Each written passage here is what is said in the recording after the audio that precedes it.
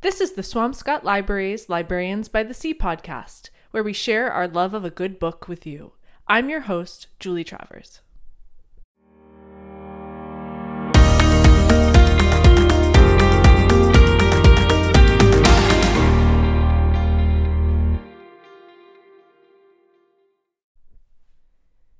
Today on the podcast, I have an interview with James Hankins, a USA Today best-selling author of numerous thrillers, mysteries, and suspense novels, including The Inside Dark, The Prettiest One, Shady Cross, Brothers and Bones, Jack of Spades, and Drawn, each of which spent time in the Kindle Top 100 and became Amazon #1 category bestsellers. Hankins lives in Marblehead with his family. We discuss his career transition from working in Hollywood to working as a lawyer to becoming a writer, and he gives a lot of insight on how fiction authors can break into the industry through the self-publishing process. Enjoy!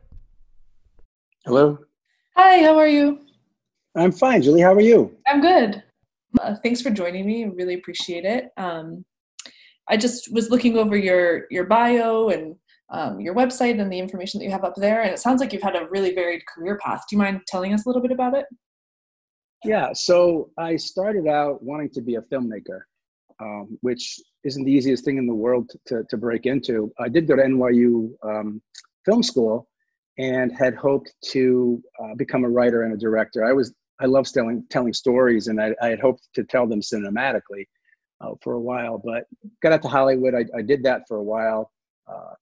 And had such staggering success that I ended up going to law school a few years later, and never lost the storytelling bug. And so, I put it aside a little bit because law school is very intense and study intensive period. So I wasn't able to do a lot of creative writing. But then once I graduated law school and started working, I was clerking for the Connecticut Supreme Court, and I found I had a few hours in the evenings. And I started writing again, and I realized it was the thing that was missing from my life. And that's when I started to take it more seriously. And so I was writing books at night, and then I met my wife, and we were both lawyers at the same time for a little while. And then she became pregnant, and we thought, well, one of us could stay home. And then we found out she was having twins, and then we thought, wow, it's going to make a lot more financial sense to do that. Right. So I raised my hand very quickly, which is helpful that my wife always wanted to be a lawyer. Go figure.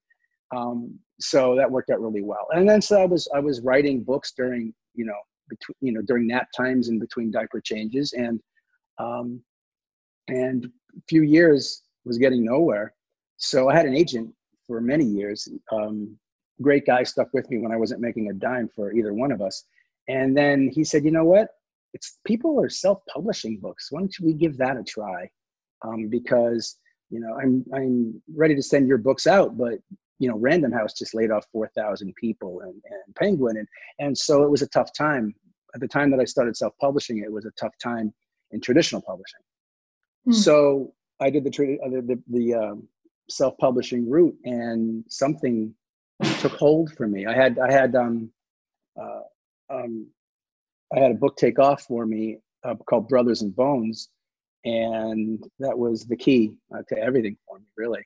And then after some nice success there that I feel very fortunate about, and I can tell you why I think that happened. And then I hooked on with Thomas and Mercer for my next 4 books.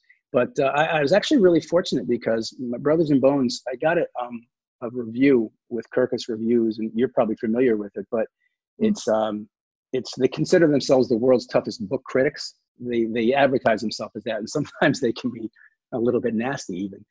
But they're very difficult they're very hard on a lot of books, and they want to make sure that they only promote the books that they really love. And the traditionally published books, only about 10% of them get a starred review. Well, I was lucky enough to get one for my self-published book, which only 2% of those get starred reviews from them, and they ended up choosing Brothers and Bones as one of the best books of that year.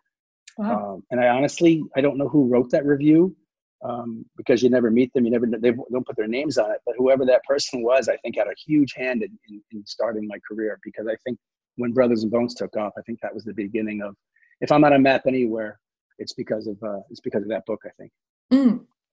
It's kind of funny that one person could have such an impact on the rest of your career. Yeah, and a person I'll never meet, I'll never know who it was, and it was a terrifically written review. I wish I could have written it. It was beautiful, and I'll never know who it was, but I thank that person very much.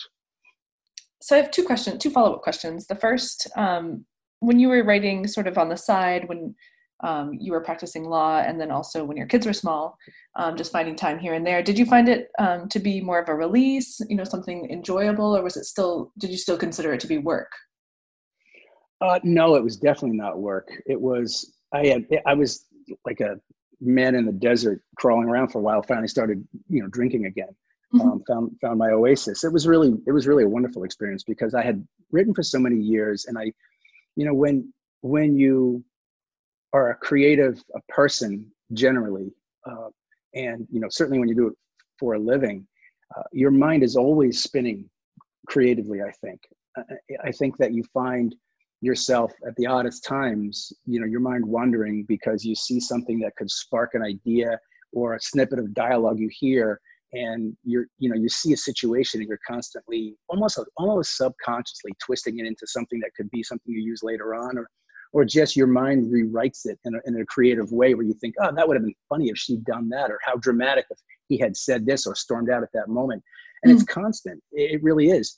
And what I found when I was in law school, and I'd spent several years away from writing, that part of my brain was shutting down a little bit, or at least hibernating up. When I started writing again, it was like I woke up almost, which was really a great experience. And then I found that after a very short time of flexing those mental muscles again, it came back, and I was making connections in the world that I didn't make, when I was a lawyer.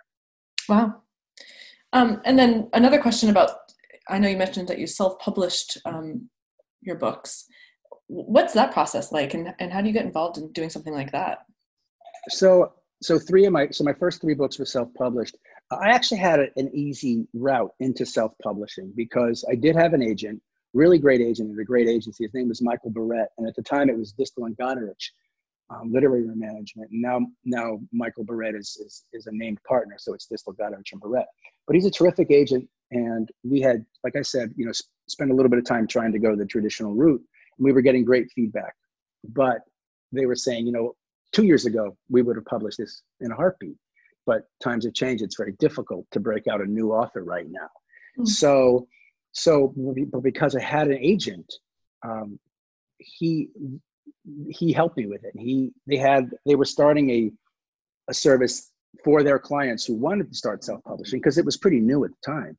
And they said, look, we'll help you, and we will do the conversion of your files to the right format for Kobo and Apple Books and Amazon and Barnes and Noble. They have different, some of them have different formats, and there's different technical things you have to know. And then I had to get a cover designer, and they said, well, we'll help you, we'll give you some names. So I will tell you the parts that I had a bigger hand in, but at the end of the day, it was made easier because they said, look, we'll upload these to the websites. We'll watch the prices. We'll make adjustments when you want to do a sale. Now for that, we'll take that 15%. I'm not saying you can't do this on your own, and you probably can, but if you want to, we're here. And I thought, well, this guy had been with me for years when I wasn't making him any money. He's still here with me now. 15% of what could amount to be nothing is really nothing. So it's not a risk. I didn't expect to sell that many books at the time. So out of loyalty and a little bit of laziness, I said, yeah, let's do this. You can help me. And it turned out to be a great experience. Having them do a lot of the grunt work was huge for me. So the experience for a lot of people who don't have that leg up is, you write the book, you should, if you want the best chance you get to have a great product at the end, you should find yourself, you should find yourself an editor to polish it up a little bit. And then you have to put the book in the right format. You have to find a cover designer and a book designer. Now, it's not as easy as it sounds too, because if you're only self-publishing, a lot of the time you're only going to be doing ebooks. You can do print books, but a lot of the time, your main sales will be ebooks. And a cover that looks terrific on a bookshelf at Barnes and Noble might not work as well when you're people, prospective readers are judging it on something the size of your thumb, right? So it's got to look good in about, an inch high on a screen. So you go to somebody, a designer who is familiar with that and the right colors to use in the cover and the right imagery and the size of the fonts and everything. So I hired a designer, and then comes the hard part, because you upload the books to the various sellers' sites, and then it's about marketing, and that's where I didn't have any help, and that's the hard part. Getting noticed sometimes is sort of screaming into a howling wind. You just can't hear your voice. And self-publishing can be like that a little bit. It's hard. You can break through, and you can get breaks, and you can find people and be lucky enough to get some notice and some reviews. But that is the most difficult part. And I was lucky, as I said, I was lucky with this Kirkus review. But getting going, I had a great deal of help from my agent. But that's generally the path for a lot of people to self-publishing. And again, it's the hardest part, really. Write the book, and then there's some stuff in the middle, and then promoting the book is very difficult for a self-publisher. It's a little bit of a different thing if you're nonfiction, because with nonfiction you might be able to find connections with certain groups that do what you do. If it's a cooking thing or a wine book, or a pet book, you can hook up with various organizations that deal with those things and get a little help sometimes, cross promotions and things. But for a fiction author, it can be difficult to make your voice heard. Yeah, I can really imagine. And I did want to ask you about the marketing that you do or have done on your previous books, because I was just looking around at your website, and it's so user friendly, actually, and you span all kinds of different social media platforms. Do you find that that's helped you along the way, and has it changed? Have you had to sort of adapt as the times change with technology? I have. The first website that I had for years was really bad. I did that on my own. I used WordPress, and I created something that was really not user-friendly, not very pretty. It worked for a while. And I mean, for me, my website has been, what I value it most for is my connection to readers, because that's how they reach out to me for the most part. I mean, they do it through Twitter as well, but when they want to email me, it comes through my website. So I made a website that wasn't terrific. And then a few years ago, I hired somebody to do my website. And I love what she's done. And she's the one who keeps it up for me. And yes, it's got all the platforms on there. And I try to engage. I find social media to be a distraction. It's necessary. And it's a really lovely way to connect with readers. It really is. And fellow authors. But I don't enjoy as much trying to, having to feed the beast, having to put out content just to be heard. And I think that's what I would have to do if I wanted to be really, really heard. A lot of people are very good at it, and it comes naturally to them. And I envy that, and I enjoy what they do. But for me, I when I say something, it's because I really want to say something, or mostly I use my social media to promote other authors when I find work of theirs that I like, or I use it to thank readers for reading my work. But you do have to. It does evolve, and you do have to stay with the times. And I think people have varying degrees. Authors have varying degrees of success with social media. Some are more like me; they're on the lower end of the time they spend doing it because of the value they think they'll get out of it. Not just for the people on the other end, really less than themselves. And some people are just so terrific at it, and they have some fantastic content, and it's a joy to read it. I happen to do it a little more because mostly I want to connect with my readers, but less so because I have something I think is really clever or funny. Yeah, I can imagine that it would be really nice to hear from somebody that has liked your work. It's something that you've spent years or a year on. It is the absolute best part of what I do. It really, really is. I can still remember the very first emails I got. I put that little link on my website, and I was absolutely shocked to see anybody respond to write to me. But it's the best part. It's there's a cliche when you get a bad review, it sticks with you, all day. And you can get 10, fantastic reviews or letters, and then you get one nasty thing, and that's all you think about. But I have to tell you that those great things that you hear from people really do sustain you. And what really surprised me is when I would get an email from somewhere else in the world, from South Africa or France. And I remember one of my favorite ones was when I got an email from a person who said I was talking, from Wicklow, Ireland, which I hadn't heard of, saying I was talking to my buddy in a bar last night about your books. We were talking about your books, and I thought, there's 2 people in Wicklow, Ireland talking about my book. That's fantastic. That's pretty cool. It is, and it really is the best part. And beyond that, I have to tell you that these don't come along very often, but I've gotten a handful of emails over the years from people who have been inspired by my work. It sounds pretentious to say, but one was a person who said she'd given up writing, and said, I rekindled her joy of writing. So the cynic in me thought, well, she read it and said, well, if he can do it, I can do it. But I think it was probably more than that. And so that was really great to hear. And, I've gotten emails where somebody said, they were having a dark time, and they sat and read all of my books that week, and it made them feel better. And not that my books are self-help books or anything, but they just took her away from whatever she was dealing with at that time. And things like that are really terrific. And then, of course, the tried and true, you're my new favorite author. That one will put you on cloud 9 for a whole day. So yeah, hearing from readers, it really is what it's all about, because so much of what I do is solitary. I get to see my friends on Zoom, or I get to, see my author friends a couple of times a year at conferences when we're able to get out. But so much of my time is spent just staring at a screen all by myself, and nobody reads my books, not even my wife. Nobody reads them until I've got an entire draft or 2 finished. My agent doesn't see them until they're all done.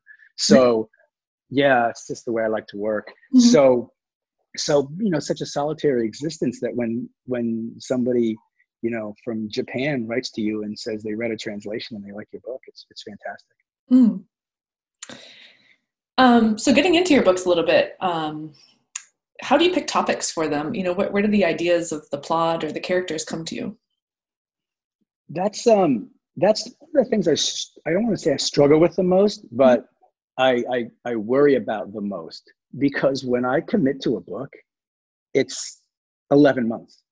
So, I have all these ideas rattling around my head. They come to you all the time, and I've got these notebooks full of ideas and half-formed ideas, and I don't like to work out an idea very fulsomely until I realize I want to work on it. Because if I do, I'll suck some of the magic out of it. Because if I go too far down a road now, spend days, weeks working on something, and then put it aside, I feel like I've mined too much of it when I come back to it. So I leave these kernels of ideas lying around, these unpopped popcorn kernels, and then when it comes time to work on a new book, I look at them, and then I think, okay, which one is going to be worth the next 11 months of my life? And sometimes I usually spend about a week paralyzed by indecision, because I like several of them, yet I know that once I start to go down it, I don't want to find out halfway through that this wasn't the one that really caught my heart, and I've got to start over. So I find that moment to be pressure filled, and I want to get it right. But what I end up finding is that I choose the idea of my own that spends the most time knocking on the door when I'm in my head, when I'm in the shower, or when I'm driving, or about to fall asleep.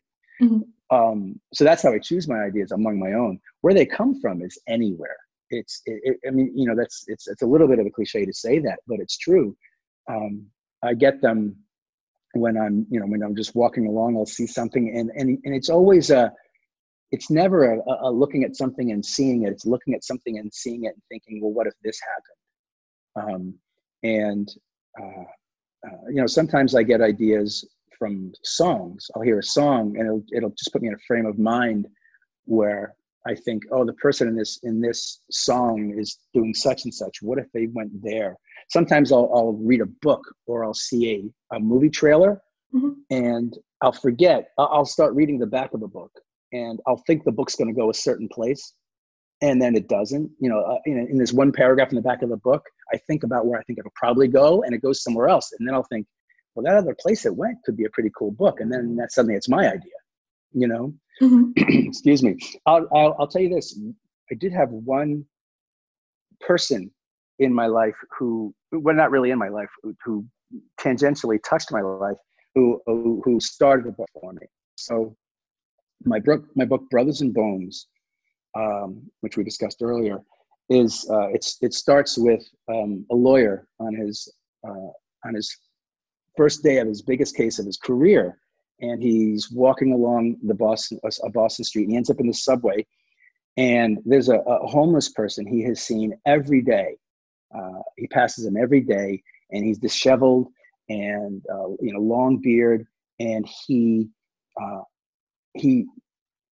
the kind of homeless person that is clearly had some issues, and he argues with parking meters, and he talks to himself, and everybody has seen people like this.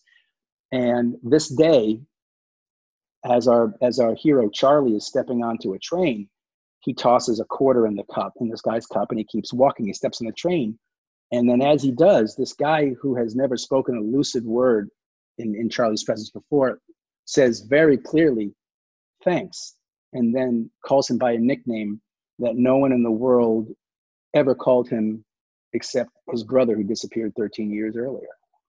That's the kickoff to the story. And he realizes as the doors close that he never got a good enough look at the guy. Could it be his brother? But no one knew this secret nickname. How did this happen? And where this story came from was every day I would see the certain homeless person in a certain corner. And I often gave him a quarter or whatever I had in my, change. And one time I just imagined him looking me in the eyes and saying, "Thank you, James."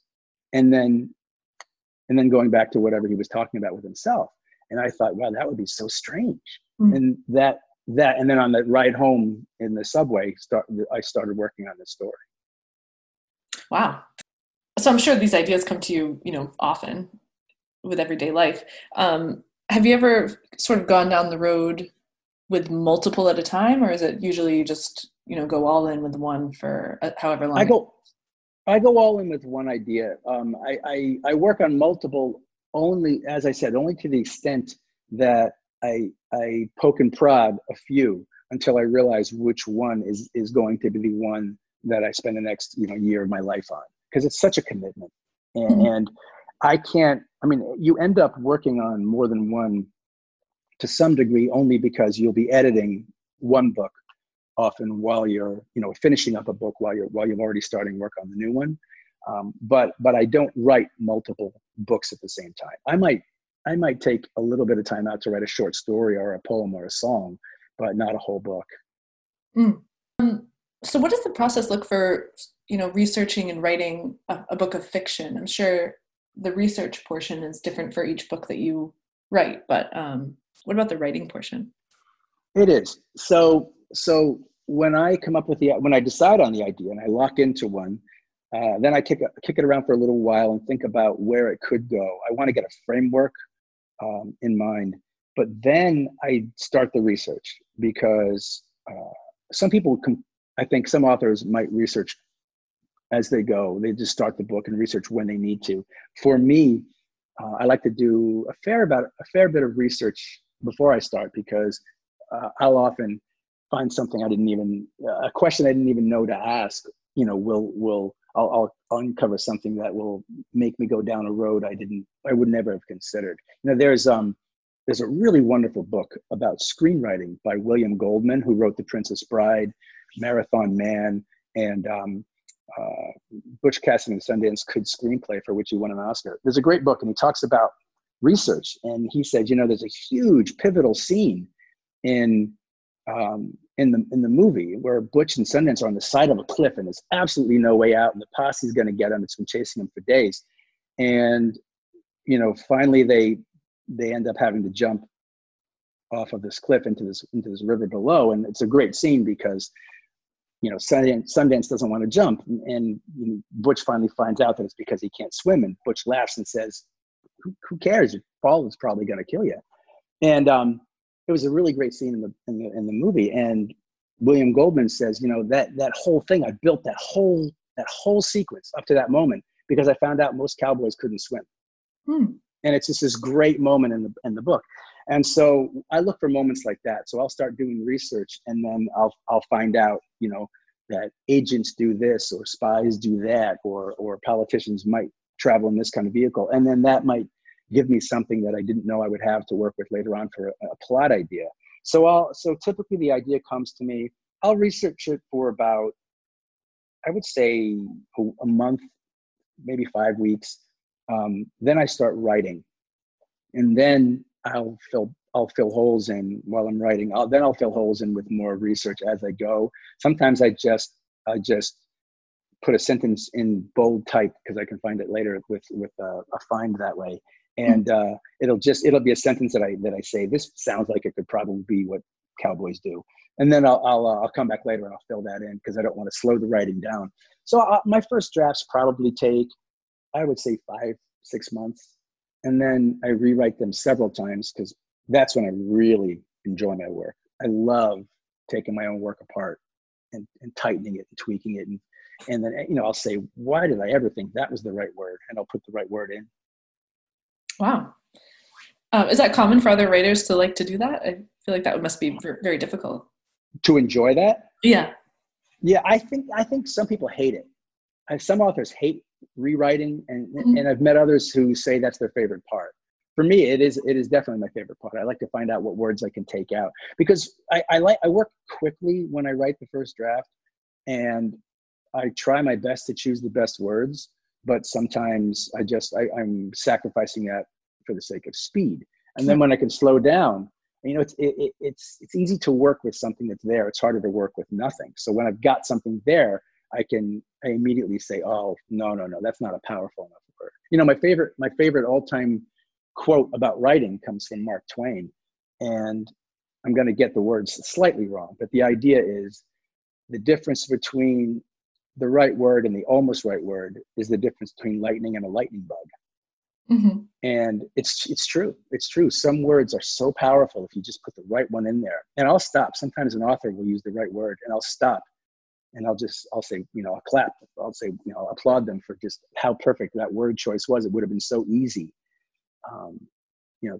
to skimp on that. And there are certain authors that I have a few books on my couple of books on my shelf that I'll pick up every now and then and just read a page because it'll remind me that there are authors out there who don't cheat on a single word.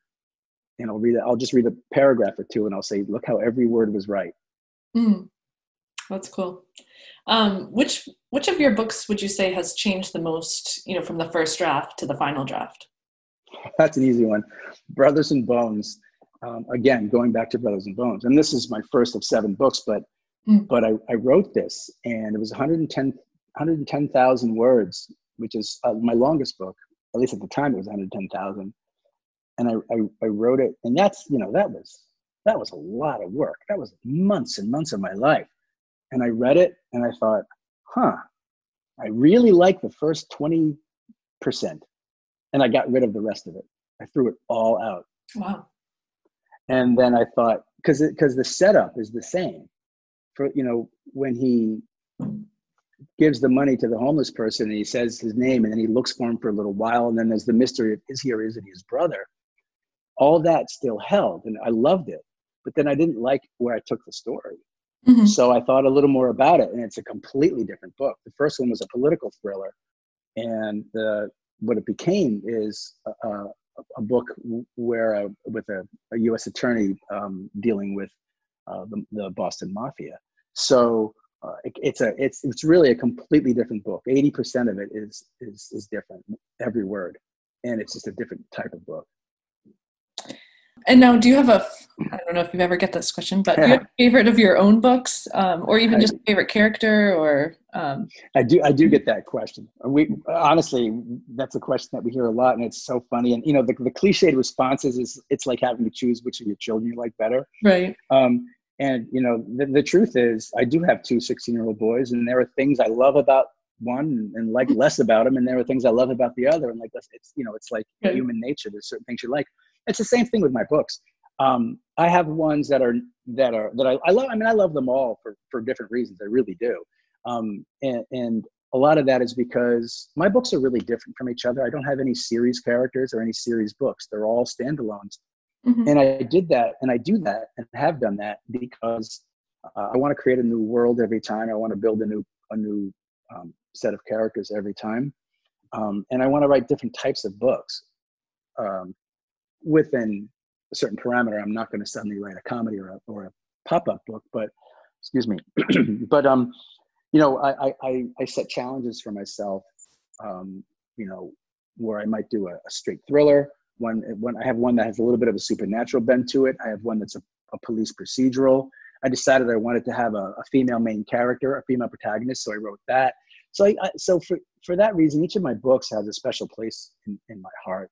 Mm-hmm. I will say that there are certain books that helped me along the most, and I love that about Brothers and Bones. And a book called The Prettiest One ended up on #1 on Amazon for a little while, and Brothers and Bones is a USA Today bestseller. I love that about that. So they helped me, and I appreciate that from them. I will say that I do have two characters that are my favorite characters, probably. And one is the homeless man from Brothers and Bones. I really enjoyed writing him, and the other guy is the protagonist of a book called Shady Cross. Shady Cross was a lot of fun to write. He's an anti-hero. His name is Stokes.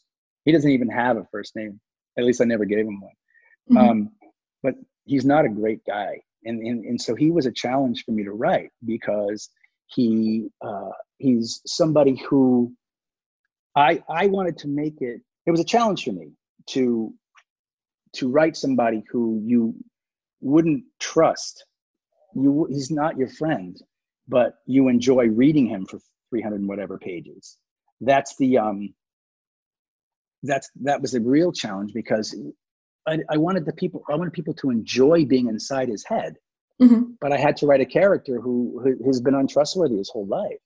So to do that, I had to give him a really worthy goal. And I had to write him in an entertaining way, even though you wouldn't want to hang out with him. It probably wouldn't be a bad idea. You probably would enjoy having a beer with him, except that he'll probably stiff you for the bill. Mm-hmm. And he was really fun to write. I mean, I'll tell you the setup of that story because it's my favorite. This is my favorite setup. Brothers and Bones is my other one, but Shady Cross came to me like a lightning bolt when I thought of this idea, and the book wrote very quickly. So Stokes is a ne'er-do-well. He's a small-time criminal who's never done anything for anybody in his life but himself. And he has had a little bit too much to drink one day, and he hops on his motorcycle, and he's riding through a country road, a back road, and he takes a turn too tight, forces another car off the road. It travels off through the trees, hits a tree, big crash. He goes and checks it out, and the driver's dead. So I've started the book out with him killing somebody by accident and carelessness. And he's going to walk away. He's about to say, well, I'm going to hide. I'm not going to have anything to do with this. And he looks in the back of the car and he sees a backpack with money spilling out of it. And he thinks, well, I could use that money. He can't really use that money anymore, so I'm going to take it. So he takes the money and he goes and he puts it. He starts to daydream about all the stuff he can do with this money. And he walks to a nearby diner because his motorcycle's wrecked. And he's sitting there in this diner trying to be inconspicuous with this bag of money next to him. There's hundreds of thousands of dollars in it. And he's thinking, well, should I pay off the loan shark I owe money to, or should I just skip town with all the money? And while he's sitting there, a phone starts to ring. And it keeps ringing. And people start to look at him. And he thinks, I don't want people looking at me at a time like this. He realizes the phone's in the bag. So he finds a phone ringing in a pocket in the bag. And it's a flip phone. It's an old flip phone. So he opens it and he's going to snap it closed. cutting off the call. But before he does, he hears, "Daddy, are you coming to get me? They say if you give them money, they'll let you take me home." Mm. And he realizes that he killed the father of this little girl, and the money was the ransom to get her back. Wow. And so now I've got this guy who he doesn't have any friends because he's essentially screwed them all over. He's got nobody he can turn to if he wants to help this person. He's going to do it all on his own. And at the same time, he can change his life with this money in his bag.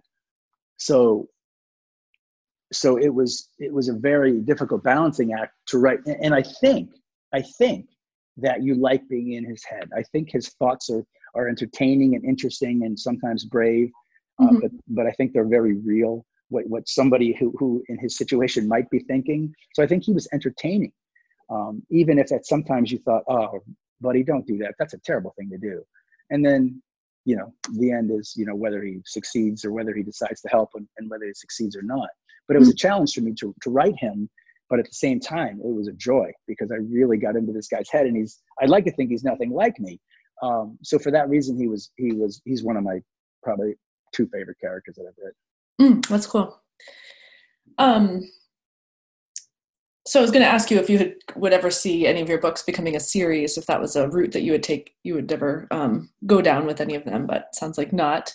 What about? I mean, excuse me for interrupting. I mean, no. I would be interested in that if anybody loved them enough. I mean, I did option a few of my books with producers. It never took off. It's they buy a lot of stuff and they can't make everything they buy, so they take chances and they option the rights to your material, and then if they like it enough, they re-option it, and then maybe they make something, maybe they don't. But I had a couple that were optioned, and actually Shady Cross was one of them. It was optioned in England, believe it or not. One of the big cable companies in England was actually thinking about making a series out of it, which I would have loved seeing how this small-time thug in Indiana ends up, translating to England. Right. And they optioned it, and then they re-optioned it, and they were trying, but it didn't go through. But I mean, sure, I'd love to see a series. It would be fantastic. I don't tend to write things that lean towards series. I don't write series themselves, but I think someone in a couple of my books had seen enough in the books to be a jumping off point for a series. And I think that'd be fantastic if it happened. I'd love it. Right. Especially because I was at one point trying to be a filmmaker. So the idea of having one of these things end up on screen would be fantastic. Mm-hmm. And I can see your first book, Brothers and Bones, maybe with a Ben Affleck or honestly, yeah, with the Boston connection, that would be great. I did. That one was optioned as well. It was almost optioned by Slash, the guitarist from Brothers and Bones. I guess he wanted to be a producer at one point. That did end up getting optioned. And some people were talking about trying to get it to Ben Affleck. I don't know if it ever got to him. He'd also done a few Boston crime movies, so he may have been ready to do something different. Mm-hmm. But yeah, if he wanted to get involved with that, that would have been fantastic. So I did want to ask you about just thriller and mystery as a genre in general, which is definitely one of the most popular genres at our library. We've got a lot of mystery lovers. What mystery authors do you draw inspiration from, or just generally enjoy? So these genres are all connected, whether it's thriller or mystery or psychological suspense or domestic suspense or just straight suspense, in the thriller umbrella is very big. I don't read as many mysteries per se, probably, as I do thrillers, probably. Although I've written both. I will say that I have been always inspired by Michael Connelly. And I'm sure you're going to know every name I give you, but Michael Connelly has this long-running series character named Harry Bosch. He's also got the series on Amazon Prime called Bosch. He is a fascinating, first of all, Michael Connelly is a fantastic author. And he really, nobody gets the procedural stuff right as easily and as well as Michael Connelly does. It's all note perfect. And his character is really interesting because his character changes with the times. So he's not a James Bond guy who never changes. This guy, every book he's growing older, and which Michael Connelly says he regrets starting the series when the guy was 40 years old, because he's been writing for so many years now that the guy's retired. Right. But anyway, Michael Connelly's a fantastic author. A guy named Nelson DeMille has some serious characters and some standalones that are wonderful. Jack Reacher is hugely popular. His book, Lee Child writes those books are fun. One of my very favorite authors, and he wrote probably my favorite thriller of all time, is a guy named Greg Iles. He's got some serious characters as well, and they're based in Mississippi. Mm-hmm. But he's got this one book. It was his first novel. It's called Black Cross, and it's a World War II historical fiction, and it's absolutely the most moving thriller I've ever read. But it's also action-packed, and it deals with Nazis and some Holocaust stuff and some secret agent stuff, and there's action, and none of the characters are black or white. It's absolutely beautiful. I can't believe it was his first book. It's so wonderful. And I met him 2 years ago. I was talking to him, and I said, he was signing some books, and I was standing next to him, and I said, that's a wonderful book you're signing, but my favorite one is Black Cross. And he looked at me, he said, I've got 19 New York Times bestsellers. That's the only one that's not, and that's my best book. Wow. So it's a really wonderful. So I recommend anybody start off with Black Cross if you're looking for historical fiction. And then there's the masters. I love Stephen King. He's fantastic, and it's such a wide variety of types of books. Any mood you're in, you can find something from Stephen King. Mm-hmm. Dean Koontz, and then if I go far enough back, I really love Twain and Dickens. That's great. So this is sort of, just a general follow-up question to that one, but usually on the podcast, I will interview other librarians at the library about books that they're currently reading, given that we have a lot more time nowadays to do so. So have you had time to read? And if so? I do. I read all the time. Mm-hmm. I think I have to read. First of all, I would have to read even if I wasn't an author. It feeds the soul for me. But I also read all the time anyway, because I like to see what others are doing. Sometimes I'll read a book because the plot sounds intriguing, and I want to see how they pull it off. Sometimes, and certain authors, I'll read anything they write because of who they are. Mm-hmm. And sometimes I'll see something else. Say, there's no way that you can have an entire book about that character. That who can pull that off? And I'll read it for that. But yeah, I read every single day, and I just finished a book by an author named J.D. Barker. I think it's called The Fifth to Die. He's got a series of several. I just finished a series by Meg Gardner. Well, I didn't finish it. It's only 3 books in, but I just read the third one. It's called the Unsub series. Mm-hmm. It's a really terrific series. She's really gotten a lot of attention with it, but it's called Unsub, and Into the Black Nowhere was her most recent. And there's a thriller author that's really come on strong called Nick Petrie. He's got a series character named Peter Ash. Mm-hmm. He's terrific. And there's an author named Jack Carr who's got a couple of books out that are also wonderful. The first one is A Terminal List, and it's just incredible. It's really something. So right now I'm reading a book actually by Linwood Barclay, who's a Canadian author who I think he lives in Connecticut now. It's an older book. It's called The Accident, and this is another book that I thought, you know what, it's an older book, but I hadn't read this one, and it looks interesting. It's a kind of character that I might be interested in, so I'm starting to read it for that. Wow. Yeah, it sounds like a lot. I'm impressed that you can remember the titles too, because if somebody ever asked me what I'm reading, I said, "Oh, something by someone." That's great.